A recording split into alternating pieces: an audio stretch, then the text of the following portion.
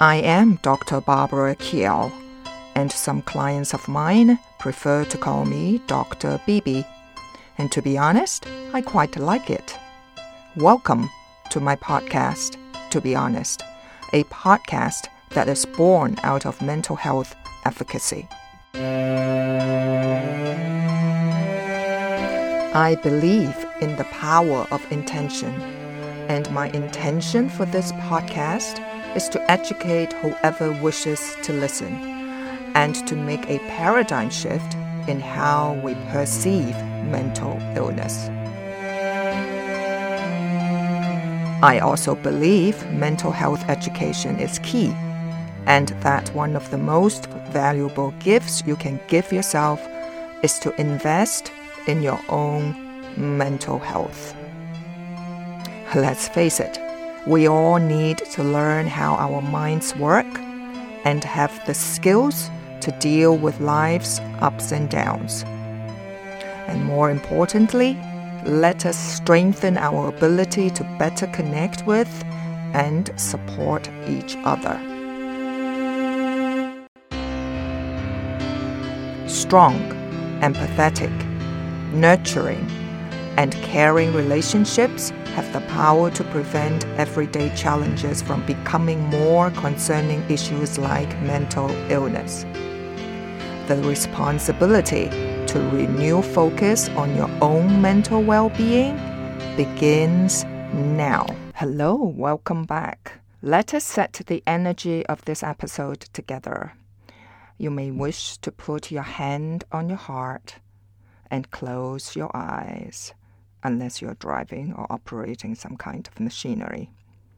Now take a deep breath in, and as you exhale, let your thoughts go. Let your worries go. And let your past go. Now take a moment to plug into the greater energy of the universe and feel your heart and imagine us all connected in a unified field of divine white light.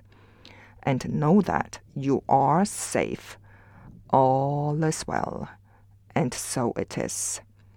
So take another deep breath in and exhale out loud with a sigh. And when you are ready, slowly open your eyes. In episode 89, the topic is Know Your Own Self-Concept. I have selected the humanist psychologist Carl Rogers' explanation of self-concept. And he believed that there are three different parts, three components of self-concept, and that is self-esteem, which is also known as self-worth, and then is our self-image, and the last component is ideal self. Now, it seems that a number of you out there, you'd like me to further explain the concept of self-esteem. Well, I know that because you emailed me, so thank you very much for your feedback. Of course, your wish is my command, so here we are. Let's explore self-esteem further. Well, you probably already have a good idea from my past episodes. What is the meaning of self-esteem?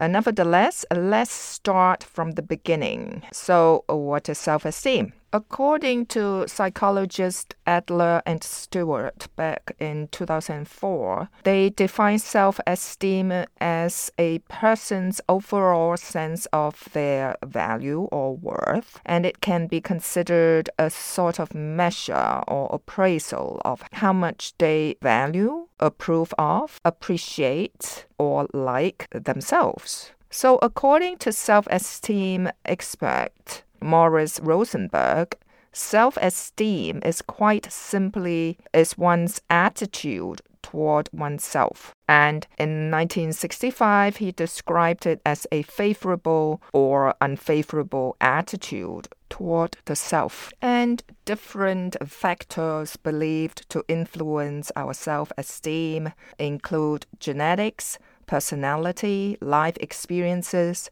age, health, thoughts, social circumstances, the reactions to others, comparing the self to others, However, an important point is that self-esteem is not fixed. It is malleable and measurable, meaning we can test for and improve upon it. Now, that's good news. To be honest, self-esteem has been a hot topic in psychology for decades, going about as far back as psychology itself. Now, even Freud, well, we consider him the founding father of psychology. He had theories about self-esteem at the heart of his work as well. So what self-esteem is, how it develops or fails to develop, and what influences it has kept psychologists like me busy for a long time, and there is no sign that we will have it all figured out anytime soon. That is why in the past, I have also talked about this topic, and you may find that there is some differences and discrepancies of what I have shared. So while there is much we still have to learn about self-esteem, we have at least been able to narrow down what self-esteem is and how it differs from other similar constructs. So now let's explore how self-esteem is different from other self-directed traits and states. Because once you know the differences, then it will not cause confusion at least.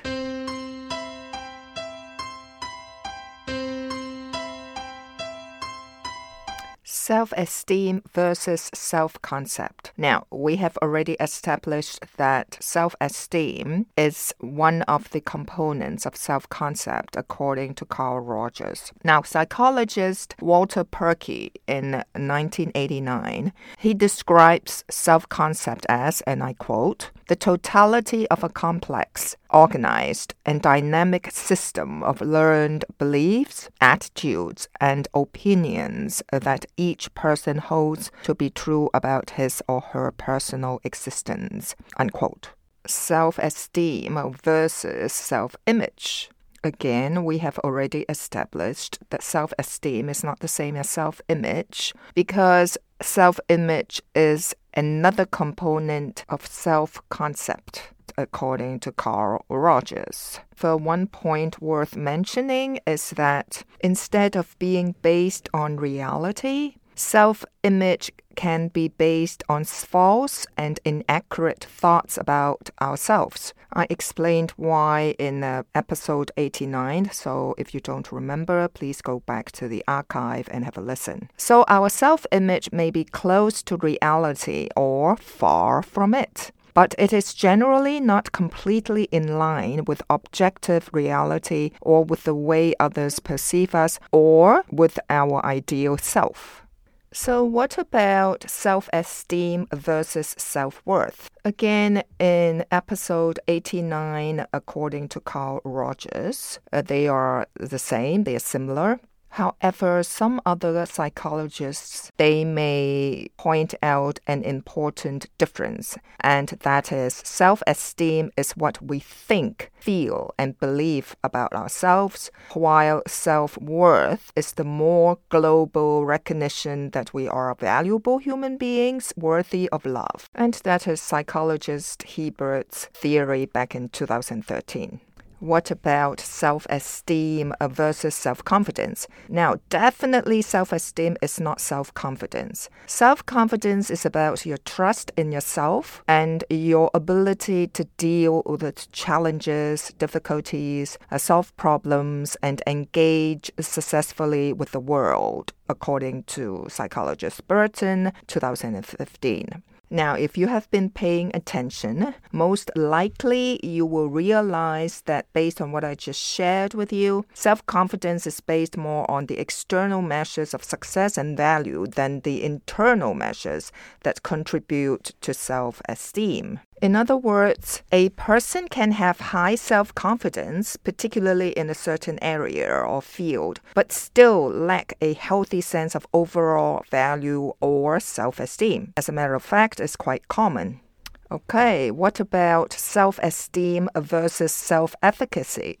Again, self-esteem is not the same as self-efficacy. According to psychologist Neil in 2005, self-efficacy refers to the belief in one's ability to succeed at certain tasks. Let's say you could have high self-efficacy when it comes to playing basketball, but low self-efficacy when it comes to succeeding in math class. So unlike self-esteem, self-efficacy is more specific rather than global, and it is based on external success rather than internal worth. And last but not least, self-esteem versus self-compassion. Self-esteem is definitely not self-compassion. According to psychologist Neff, self-compassion centers on how we relate to ourselves rather than how we judge or perceive ourselves. Now, being self-compassionate means we are kind and forgiving to ourselves and that we avoid being harsh or overly critical of ourselves. So, check your internal dialogue. What is it like? Is it critical? If it is, that means you are not that compassionate toward self. Maybe you also want to practice to have self-compassion.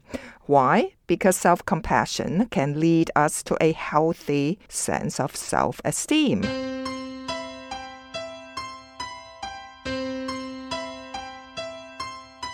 As usual, there are certain characteristics that distinguish how high someone's self-esteem is. And here are some examples of these characteristics. Open to criticism, acknowledging mistakes, that means not afraid to apologize or say sorry. Being comfortable with giving and receiving compliments and displaying a harmony between what one says, does, looks, sounds, and moves. People with high self-esteem are also unafraid to show their curiosity, discuss their experiences, ideas, and opportunities. They can also enjoy the humorous aspects of their lives and are comfortable with social or personal assertiveness, according to psychologist Brendan 1992. Now, according to Martin Seligman, the founder of positive psychology, thanks to them, we now know more about what high self-esteem looks like and how it can be cultivated.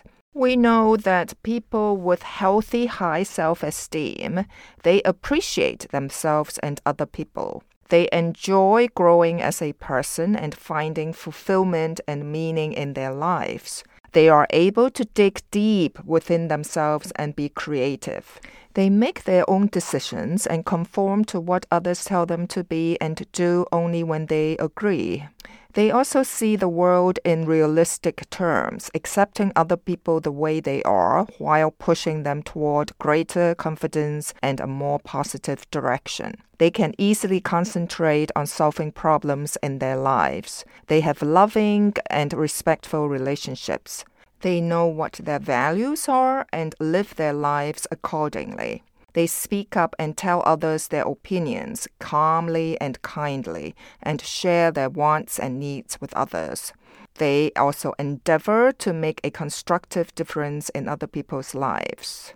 They handle criticism without taking it personally, with the knowledge that you are learning and growing, and that your worth is not dependent on the opinions of others. So, my audience, based on the shared characteristics, I am going to end this episode by giving you some examples of what healthy self-esteem looks like.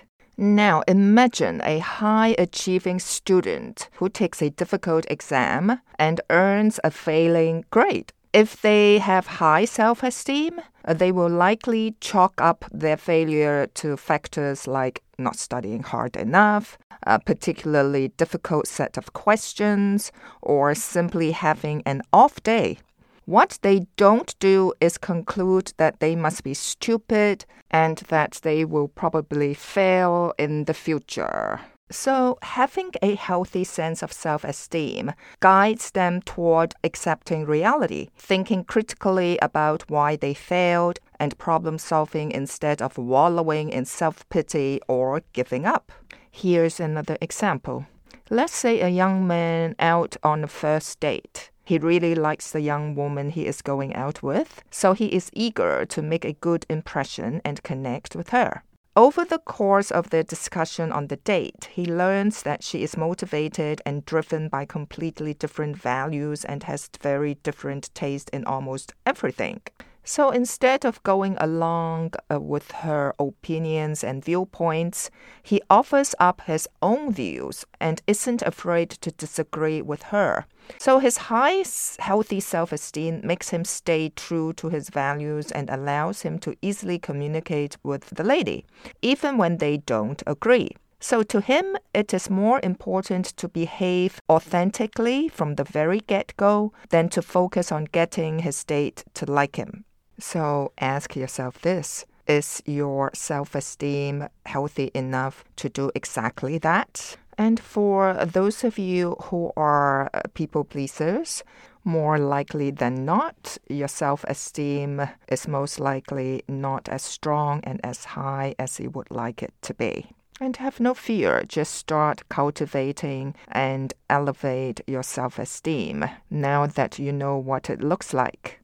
And also be aware of the following issues that can manifest from low self-esteem, such as, I just mentioned earlier, you people please, you are easily angered or irritated, you feel your opinion isn't important, therefore you seldom share them, you dislike people and yourself, you believe that what you do is never good enough, you're highly sensitive to others' opinions and even constructive criticisms. The world doesn't feel safe for you. You tend to doubt every decision you make. You regularly experience the emotions of sadness and worthlessness. You find it hard keeping relationships. You avoid taking risks or trying new things. You engage in addictive avoidance behaviors. You struggle with confidence. You find it difficult creating boundaries, so go back to the archive and have a listen to episode 80, 81, and 82 on healthy boundaries, healthy relationships. You give more attention to your weaknesses than your strengths. You are often unsure of who you are. So that's a sign of a weak sense of self. So please go back to the archive and listen to episode 90 on do you have a weak sense of self, and also episode 89 on know your own self concept. I trust that will help you. You also feel negative experiences are all consuming. You struggle to say no. That is related to boundaries, of course. You also find it difficult asking for your needs to be met, and more often than not, you blame others for not meeting them. And you hold a pessimistic or negative outlook on life, meaning most likely you look at a glass half empty rather than half full. You doubt your abilities or chances of success. You frequently experience negative emotions such as fear, anxiety, or depression. You compare yourself with others, and often you come in second best. So I often say that comparison kills joy. So there's no need to compare yourself with others. The only person you may wish to compare with is yourself. So ask yourself this question: am I a better person today than yesterday? Really, that's all you need to know for your own growth. And what other people do or not do is really not our business, is it? On the other hand, people with healthy, high self-esteem, they are less critical of themselves and others. They are better able to handle stress and avoid the unhealthy side effects of stress. They are also less likely to develop an eating disorder. They are less likely to feel worthless, guilty, and ashamed. They are more likely to be assertive about expressing and getting what they want.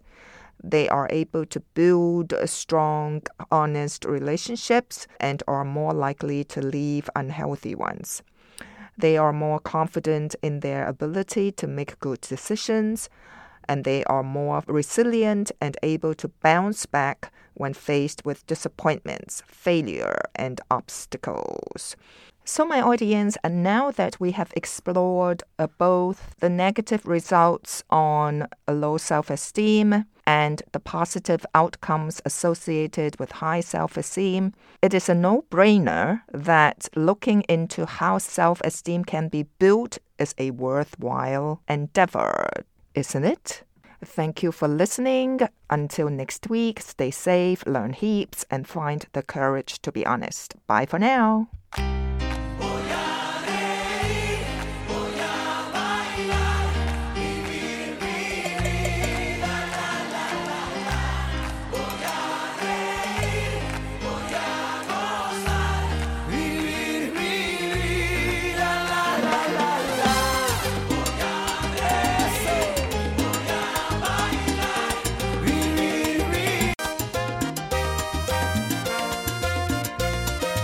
You can find this podcast, to be honest, on Apple Podcast, Spotify, and my website, www.drbarbarakiao.com, DRBARBARAKIAO.com.